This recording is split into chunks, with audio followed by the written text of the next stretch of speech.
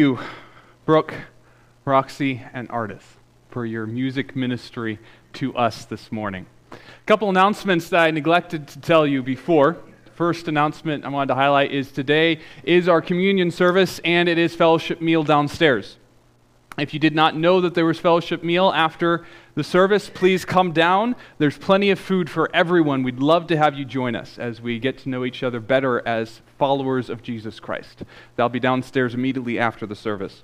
The next announcement I wanted to highlight is in the back table, I have here what's called sermon notebooks. These are designed for the teenagers of the church. It is very easy for people to get distracted in the service because of everything that's going on. And these are books that we have got. We have plenty for everyone. And it has split up in there. It talks about sermon notes. The topic is this passage in the Old Testament, the New Testament. You get to write the passage down there. Theme of any of the songs that might have been sung in the service. Words that I don't understand. So if I start pontificating, you can write it down and come up and say, Pastor Peter, you're speaking too big. What does this mean?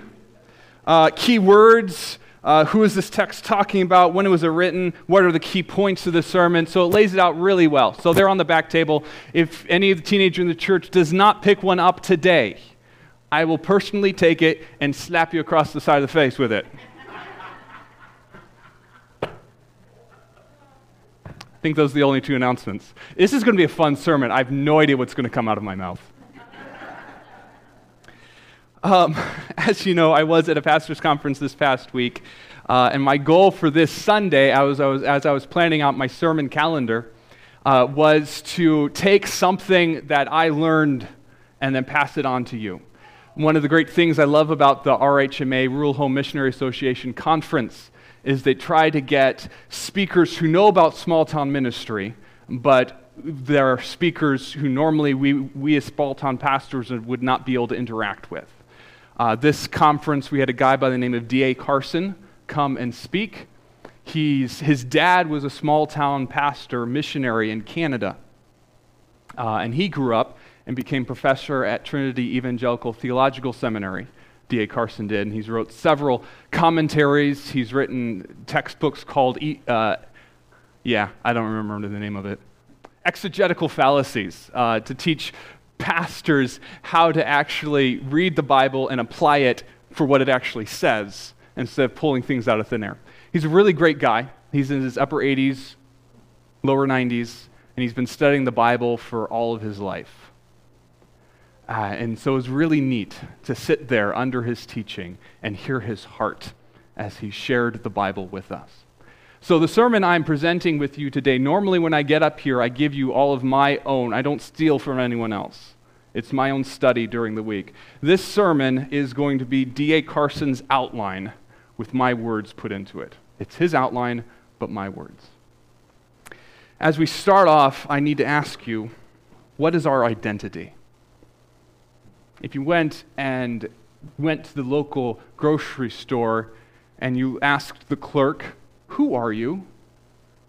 What do you think that clerk would answer? What do you think that identity would be?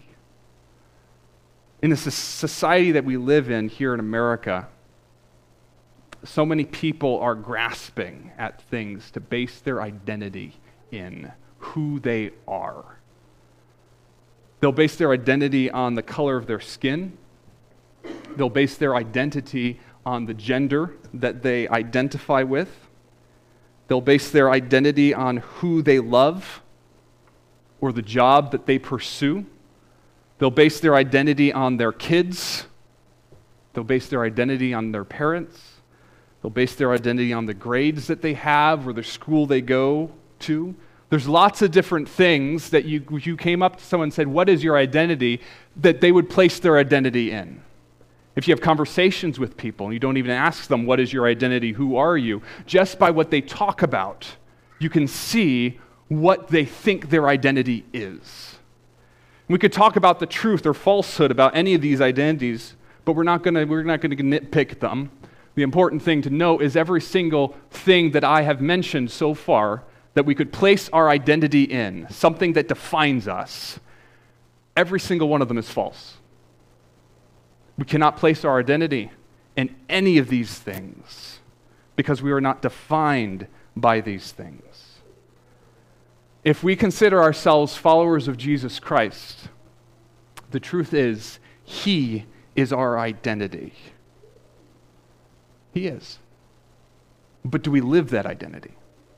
It's one thing to acknowledge Jesus Christ as our identity and say, yes, there was a moment in my life when I turned from my sins and all these things that I trusted in for salvation, and I've turned to Christ alone for my salvation, trusting only in Him, accepting His gift. We might say, yes, there was a moment in my life, I've done that. He is mine, but the lives that we live do not show it so often. Today, we're going to talk about our self-identity, who we are and how it is revealed in our life.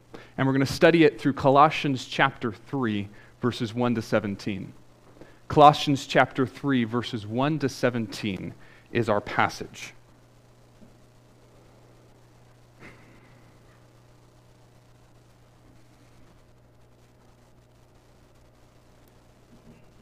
Paul writes in Colossians chapter 3, verses 1 to 17, he says, "Since then you have been raised with Christ, set your hearts on things above, where Christ is, seated at the right hand of God. Set your minds on things above, not on earthly things, for you died, and your life is now hidden with Christ in God. When Christ, who is your life, appears, then you also will appear with Him in glory. Put to death, therefore, whatever belongs to your earthly nature: sexual immorality, impurity, lust, evil desire, and greed, which is idolatry. Because of these, the wrath of God is coming. You used to walk in these ways in the life you once lived, but now you must also rid yourself of all such things as these: anger, rage, malice, slander, and filthy language from your lips. Do not lie to each other, since you have taken off your old self with its practices and have put on the new self, which is being renewed in knowledge in the image of its Creator. Here there is no Gentile or Jew, circumcised or uncircumcised, barbarian, Scythian, slave or free, but Christ is all and is in all. Therefore, as God's chosen people, holy and dearly loved, clothe yourselves with compassion, kindness, humility, gentleness, and patience. Bear with each other and forgive one another if any of you has a grievance against someone. Forgive as the Lord forgave you, and over all these virtues put on love, which binds them all together in perfect unity. Let the peace of Christ rule in your hearts, since as members of one body you are called to peace, and be thankful. Let the message of Christ dwell among you richly as you teach and admonish one another with all wisdom through psalms, hymns, and songs from the Spirit, singing to God with gratitude in your hearts. And whatever you do, whether in word or deed, do it all in the name of the Lord Jesus, giving thanks to God the Father through Him." Will you pray with me? Father, this is your word. You have inspired it. You brought it about, and you gave it to your servant to write down. It is completely true. We acknowledge that. And it is useful for doctrine, for reproof, for correction, and for training in righteousness, so that we might be equipped for every good work. Lord, thank you for giving it to us. Thank you for wanting to be known and revealing yourself so that we can know you. We are so grateful for that. Lord, today I ask that we would understand your word and that we would be changed by it. That you would use my weakness to bring forth your glory. Lord, as I'm up here, I ask that I would decrease and that you would increase. And may the words of my mouth and the meditation of my heart be acceptable in your sight, my rock and my redeemer. Thanks, Father. Amen. Through this passage, we're going to see our identity as those who live at the right address, as those who wear the right clothes, and as those who sing the right song. That's our journey. First, let's look at living at the right address. Paul says something very unique at the beginning of this passage in Colossians chapter 3, verse 1. We just read it, but we're going to read it again. Colossians chapter 3, verse 1 to 4, Paul says, "Since, therefore, you have been raised with Christ, set your hearts on things above, where Christ is, seated at the right hand of God. Set your minds on things above, not on earthly things. For you died, and your life is now hidden with Christ in God. When Christ, who is your life, appears, then you also will appear with him in glory. He says that we have died and have been raised. Now, is anyone sitting here physically dead?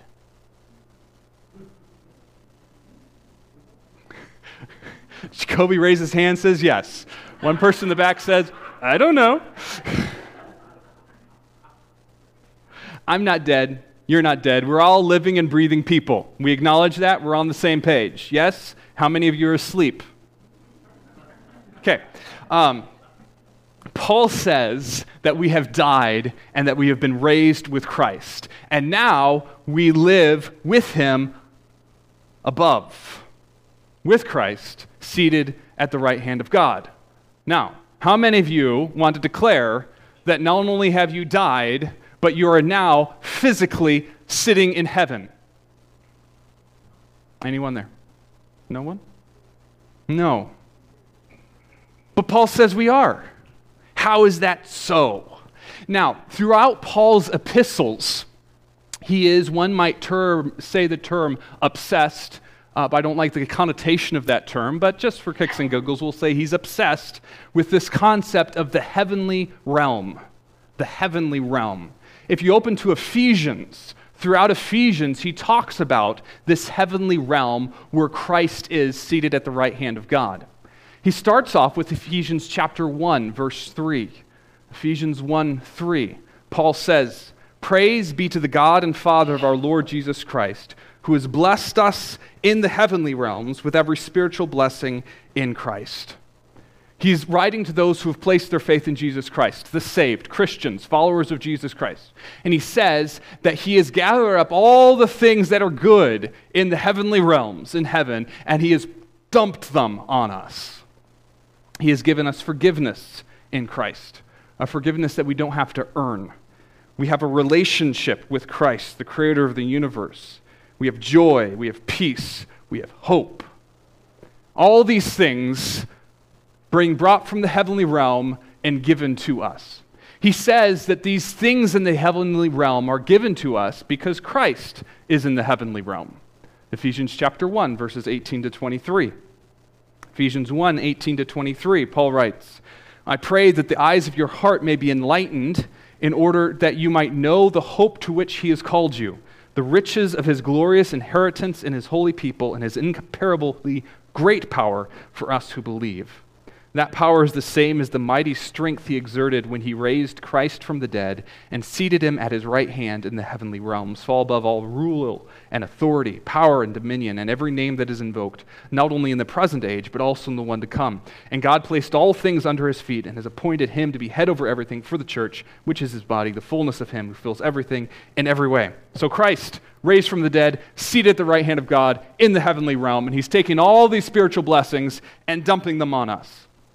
In chapter 2, not only does Paul say Christ is in the heavenly realm, but he says that we are in the heavenly realm. In chapter 2, verses 4 to 7, chapter 2, 4 to 7 of Ephesians, Paul says, "But because of his great love for us, God, who is rich in mercy, made us alive with Christ, even when we were dead in transgressions. It is by grace you have been saved. And God raises us up with Christ and seated us with him in the heavenly realms in Christ Jesus, in order that in the coming ages he might show the incomparable riches of his grace expressed in his kindness to us in Christ Jesus." So he says that we are literally seated with God in the heavenly realms. But what does that mean? We'll get back to that. In chapter 3, Paul says that God's message is broadcast in the heavenly realms. Ephesians chapter 3, verses 10 to 11. This is the mission that we have, to broadcast God's message. Ephesians 3, verses 10 to 11. God's intent was that now, through the church, the manifold wisdom of God should be made known to the rulers and authorities in the heavenly realms, according to his eternal purpose that he accomplished in Christ Jesus our Lord. So not only does God's blessings come to us from the heavenly realms, because Christ is in the heavenly realm, but we are in the heavenly realm, and our duty is to broadcast the message of God throughout the heavenly realm. Why is that so? Because our enemy is in the heavenly realm as well. Ephesians chapter 6, verse 12. Ephesians chapter 6, verse 12, Paul says, "For our struggle is not against flesh and blood, but against the rulers, against the authorities, against the powers of this dark world, and against the spiritual forces of evil in the heavenly realms." Everything we are as a follower of Jesus Christ is wrapped up in the heavenly realm. The blessings that we enjoy come from the heavenly realm. Our Savior is in the heavenly realm.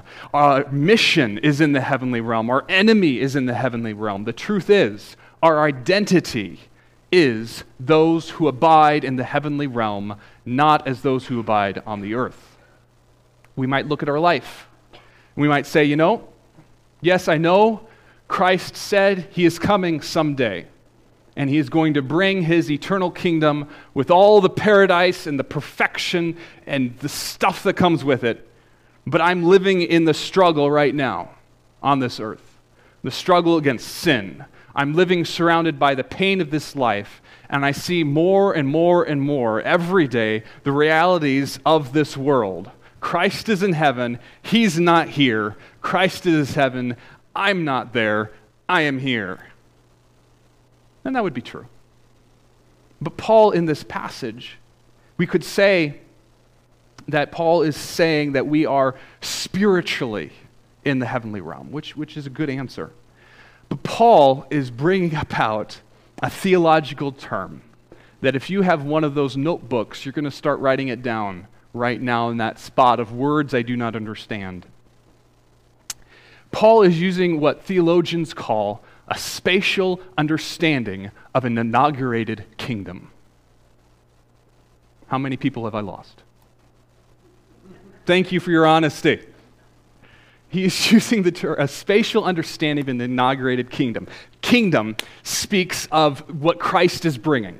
We are looking forward to his kingdom coming on this earth. Revelation chapter 20, 21, and 22 speaks of Christ's kingdom coming. Lots of times people refer to this as, when I die, I'm going to go to heaven one day. But he's literally going to bring his kingdom to earth, and we're going to live forever on this earth in a place of perfection. It's looking forward to it. That's the kingdom. Inaugurated means that kingdom has started. It's there, but God has put in place the wheels working toward his ultimate coming. Inaugurated. Every 4 years, those who are political freaks like myself turn on C-SPAN and we watch the inauguration of the President of the United States. He starts his kingdom for the next 4 years and then we boot him out. But Christ has started his kingdom and the wonders are working even now. Even though we're in the midst of the pain and the turmoil of this life, we see the wonders working. We do experience God's hope, joy, and peace. We experience a vibrant relationship, hopefully, with this life that is pointing to the perfect relationship we have there. We say that we are saved now at the moment of faith. Truly, ultimately, we are saved when we stand before the judgment seat of God. And he looks at us, and though we are quaking in our shoes, he says, I declare you righteous. Your sin is not held against you because of Christ's death on the cross. That is our ultimate salvation, but we experience salvation now. Inaugurating the kingdom has started. We look forward to it coming, but it has started. When he talks about spatial understanding, it says that yes, in many ways, I am not there in eternity.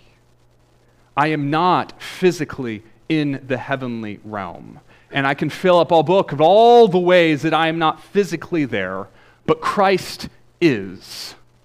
Therefore, since he is, I am. Paul, through Colossians, talks so much about what it means to identify with Christ. And Paul identifies with Christ so much that he says, since I am with Christ, I died with Christ, literally. I raised with Christ, literally. Now, therefore, since Christ is in heaven, literally, I am there too. His resurrection is mine. His death is mine. His life right now is mine. So since we identify with Christ for salvation, we too should identify with him with our life. He is, just as we trust him for our salvation, but we trust him for our sanctification, our service, our shepherding. If we identify with him as our life, we are there with him now. Which means, since I am there, I should set my mind on things above, in the heavenly realm, as Paul says in Colossians chapter 3. Paul mentions in Galatians chapter 2, verses 20 to 21. Galatians 2, verses 20 to 21, he says, I have been crucified with Christ, and I no longer live, but Christ lives in me. The life I now live in the body, I live by faith in the Son of God who loved me and gave himself for me. I do not set aside the grace of God, for if righteousness could be gained through the law, Christ died for nothing. Paul says, I live my life as if I am living in the heavenly realm, proclaiming the gospel with my life and living against those spiritual forces every single day. I live my life looking at the choices of how I act, looking at the choices of what I say, looking at the choices of what to pursue or what to prioritize my day, looking at the choices of everything, and anything which belongs to this world order, I kill. Anything that belongs to this world order that I see in my life, I take the head off.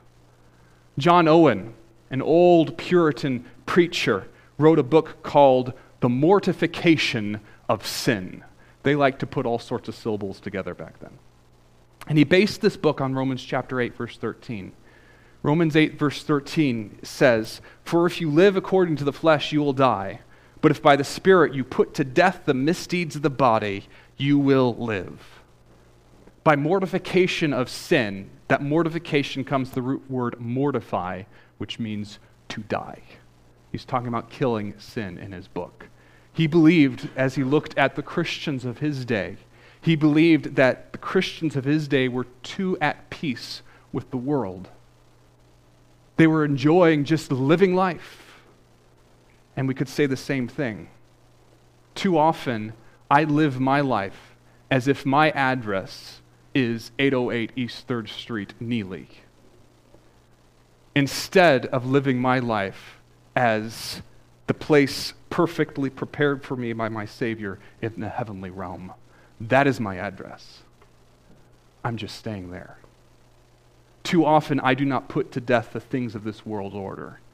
Too often, I embrace them, using all sorts of excuses to say, it's okay. But when I embrace those sins, when I embrace those priorities which are not godly, I am saying that I do not in fact live in the heavenly realm, and therefore I do not in fact identify with Christ for my life or my salvation. Paul is saying, let's stop with the excuses, and let's live at the right address. Not only does he talk about how we are to live at the right address, but he says we are to wear the right clothes. We are to wear the right clothes. He moves from discussing residence to what we wear. And he says that we are to take off certain actions. Colossians chapter 3, verses 5 to 10. Colossians chapter 3, verses 5 to 10, Paul writes, Put to death, therefore, whatever belongs to your earthly nature, sexual immorality, impurity, lust, evil desires, and greed, which is idolatry. Because of these, the wrath of God is coming. You used to walk in these ways, in the life you once lived, but now you must also rid yourselves of all such things as these: anger, rage, malice, slander, and filthy language from your lips. Do not lie to each other, since you've taken off your old self with its practices, and have put on the new self, which is being renewed in knowledge in the image of its creator. He has a long list of actions there. And some of those actions we would look at and say, we definitely do not want to do those things. Those are in the past, never want to do them. But some of those actions, many of us find excuses to indulge in. But Paul does not give any wiggle room to this. We are to take off those actions. We are to take on other actions. Before we discuss the actions that we're supposed to take on, let's point out something. Paul, in talking about the right clothes that we wear, this discussion is not a discussion of salvation or conversion. This taking off of old clothes, putting on new clothes is not that moment of faith when we place our faith in Jesus Christ. These are people who have already identified Christ's death, burial, and resurrection that he's writing to. They are the saved. So this discussion is a discussion of sanctification. We have placed our faith in Christ. We are followers of him. Therefore, we must put off the clothes of the old life and put on the clothes of the new life. It is a conscious decision we must every day make. What are the clothes that we are to put on? Continuing in the passage, Colossians chapter 3, verses 12 to 14, Paul writes, in Colossians 3, 12 to 14, "Therefore, as God's chosen people, holy and dearly loved, clothe yourself with compassion, kindness, humility, gentleness, patience. Bear with each other and forgive one another if any of you has a grievance against someone. Forgive as the Lord forgave you, and over all these virtues put on love, which binds them all together in perfect unity." Let's read that one again. Colossians 3, 12 to 14. "Therefore, as God's chosen people, holy and dearly loved, clothe yourselves with compassion, kindness, humility, gentleness, patience. Bear with each other and forgive one another if any of you has a grievance against someone. Forgive as the Lord forgave you, and over all these virtues put on love, which binds them all together in perfect unity." As followers of Jesus Christ, we are to make the conscious decision to put on these clothes every single day, all day. Many times life gets heated. You're stuck in the inside of a car on a hot day. It was like 35 degrees in the morning, and so you dress accordingly. And then the day heats up, and you're sitting outside in the grocery store waiting for someone to go in and pick up something, and you're getting hot. And because you're getting hot, you start peeling off your clothes. First your hat, then your gloves, then your coat, then your shirt. Hopefully you don't get any farther than that. But too often life gets heated, and we say, I can't handle the situation I am in, so I'm going to take off compassion. So I'm going to take off gentleness and patience. Forgiveness, nope, can't do it. It's too hot. Love, unity, well, if they agree with me, I'll leave it on. But we're not supposed to live like that. I know you've been there. I've been there. And when we do this, in these heated situations, we blame our anger, we blame the words that we use, we blame our attitudes on the situation we're going through. Well, if that situation was different, I would have responded differently. Or my emotions are making me act this way. But we can't blame it on the situation. We can't blame it on our emotions. It is a willful choice we are making to take off the clothes that God has called us to wear. Can we get more personal? Say you're married. If you're not married, this works for friendship too. But for the sake of the illustration, say that you're married. Something happens and you have a fight. Now, this is just hypothetical because I know all the marriages here are perfect and no one fights. Say the wife has done something. And as husband, if you're a husband, you're madder than all get out. You go to bed angry. You know the verse in Ephesians that says, don't let the sun go down in your wrath, but that was written to the Ephesians, not to you. And sun comes up, and you have a choice in that moment as you roll over and stare at that sweetheart that you are fuming against. Which clothes are you going to put on? Are you going to put on the old clothes of anger, rage, malice, filthy language, or anything else you want to do? Or are you going to make the conscious decision to put on the clothes of compassion? I understand where you're coming from because Christ does. Kindness. I will not allow my feelings to hurt you. Instead, I willingly choose to show Christ. Humility. I realize that in my responses to you, I have sinned against God and you. Please forgive me. I want to follow Christ's example. Gentleness. Let me meet you where you are in your emotions and pain, not pushing you down more because Christ does not. Patience. Let me take the time to understand you better and allow God the time to lead you in your sanctification instead of me trying to do it through Christ. Forgiveness. Yes, I have been hurt by you, but Jesus died for that hurt. He paid the penalty for your actions. Therefore, I will not make you pay any penalty at all, nor will I change the way I treat you. Love. In Christ, I choose to be loyal to you and do right by you, regardless of your actions, but all because of Christ. And through these actions, I bind myself in unity to you because Christ died so that we might be one in him.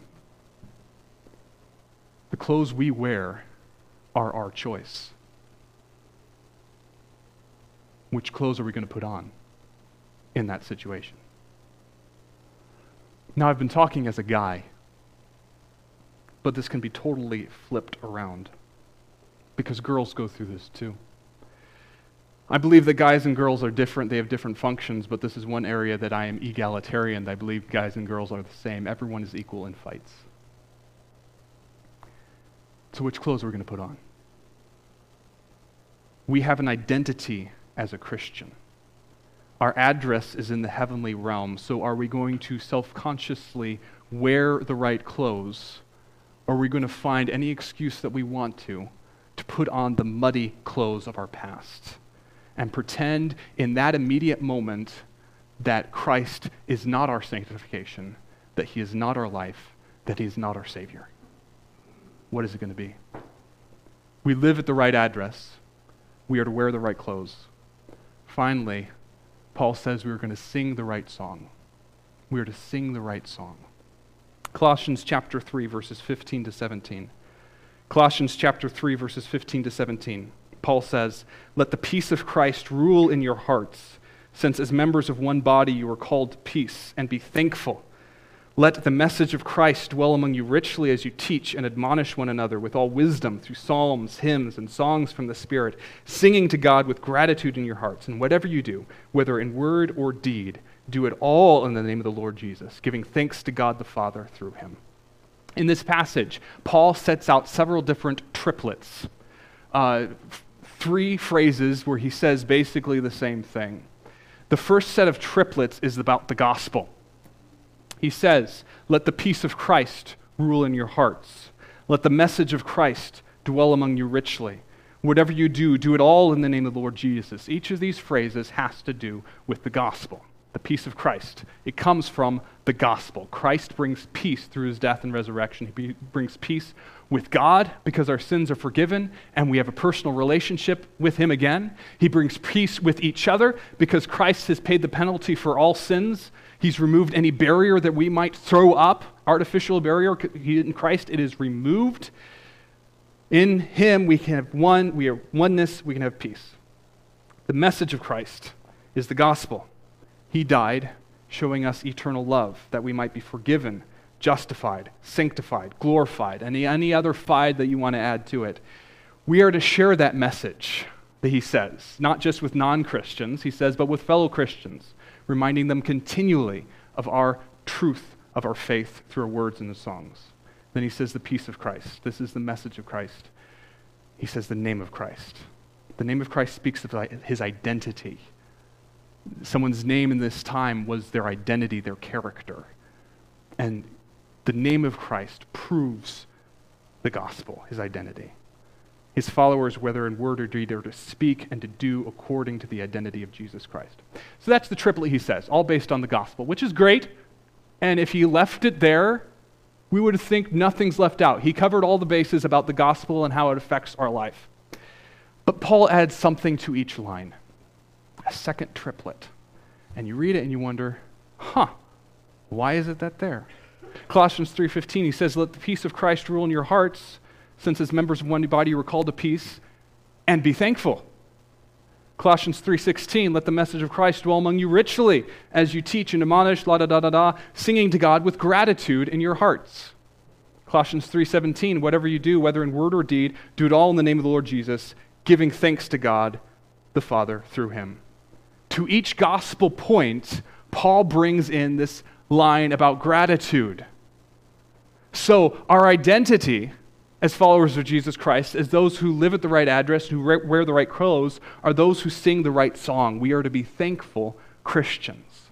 If you walk into the local cafe and you sit down and you bury yourself in a newspaper, but you don't read the words, instead you do the evil thing of eavesdropping at the table next to you, you will notice something interesting.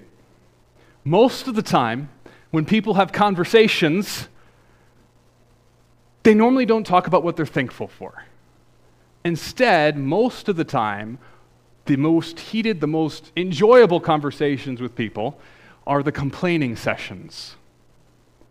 You'll have complaints about the weather, complaints about the husband, complaints about the wife, complaints about the kids, complaints about how they're raising the grandkids.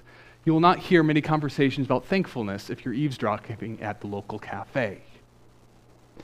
Now, think about your conversations with fellow Christians. What are those conversations normally like? Are they conversations of complaints, or are they conversations of thanksgiving? If you think about Christians who are an effective witness for the gospel, are they the Christians who are thankful, or the Christians who are living in continual misery? Christians with a bold witness, if you can list them in your head, are the ones who are thankful Christians. And we can tell stories about these thankful Christians, and we can sit back and be in awe of how thankful this specific Christian is, and how can they live their life with such a smile on their face of what they're going through. D.A. Carson told a story about a student at Trinity Evangelical Theological Seminary. The student had moved from South America up to the seminary to get trained for ministry back in his home country. He moved up there with his wife and his 3-year-old daughter. He started studying there. His wife started developing some physical issues. She went in and got checked out, and turned out she had cancer. They went through treatments. They had to go back home for a period of time, came back, her cancer went into remission. It's a miracle. He kept studying. He began to have issues. Went in, he had cancer. Went through treatments. His cancer went into remission. Life was continuing going. And then her cancer came back. And then she died. 6 years of studying for the ministry that he believed that God had called him to. Through the entire 6 years, battling cancer after cancer after cancer. He packed up to move back to his home country with his now 9-year-old daughter and no wife. And the Sunday before he went back home, he stood at D.A. Carson's church and preached. And the only thing he talked about was the amazing gospel of Jesus Christ and how grateful to God he was. We can look at him and say, wow, what an amazing Christian. How can he do it? But the thing is, according to Paul, he's the normal Christian. And anyone who is not like that is abnormal. Because in Christ, he has given us so much, so much. Our church services should be a resounding praise to God. It was such a joy this morning during sharing time. Did you hear how many praises we shared? God is working. And it's so neat to see it. And it should be like that all the time. Because God has saved us. And he is triumphantly leading us through life. Our conversations with our spouses and with our kids and our friends should be peppered with the truth of what God is doing. Now, when I say peppered, I mean the peppering that my wife does. Not the peppering I do. I do a little dashing. She takes the lid off. Poof. That should be what people hear, is the gratitude, the thanksgiving of what God is doing in our life. We are to sing the right song. Now, sometimes the song that we sing is a lament. There are points of time when we grieve the brokenness around us. Conference that we went to was a very, very sweet, encouraging time. I was able to interact with good friends I haven't seen for 3 years. And it was uplifting. But as we said goodbye, I said goodbye to some people that I may never see again in this life. So it was bittersweet. And so sometimes there is lament. But as we lament, it means, yes, we grieve through the pain and the brokenness. But the pain and the brokenness cause us to turn our eyes to the God who is good through all things. So even in the lament, in the grief, we see gratitude. We see true, real, vibrant gratitude because we are people who acknowledge that God is on his throne and God is always working. We sing the right song because of the gospel. Paul broadens this and talks about our conduct, who we are and what we do. And he says everything, from the song we sing to our actions, everything is grounded in the gospel. We have gratitude because of the gospel. Husbands, we love our wives because of the gospel. Wives, you respect your husbands because of the gospel. Children obey their parents because of the gospel. Parents, we don't embitter our children because of the gospel. Families and friends, we forgive each other because of the gospel. We could continue throughout the rest of the book of Colossians from verse after verse after verse of all the ways we live because of the gospel, surrounded continually with gratitude because of what Jesus has done in our life. So who are we? If we are followers of Jesus Christ, hopefully we are those who live at the right address. We are those who wear the right clothes. We are those who sing the right song. This is the self-identity that has been mandated by us, by a holy God in his holy word. So let us seize it and let us live it. The first Sunday of every month, we celebrate the identity that has been given to us through the death, burial, and resurrection of Jesus Christ. We, as the people of God, take a moment to pause in the busyness of this life and remember what Jesus did for us. Paul writes about this in 1 Corinthians chapter 11. 1 Corinthians chapter 11, he says, "For I received from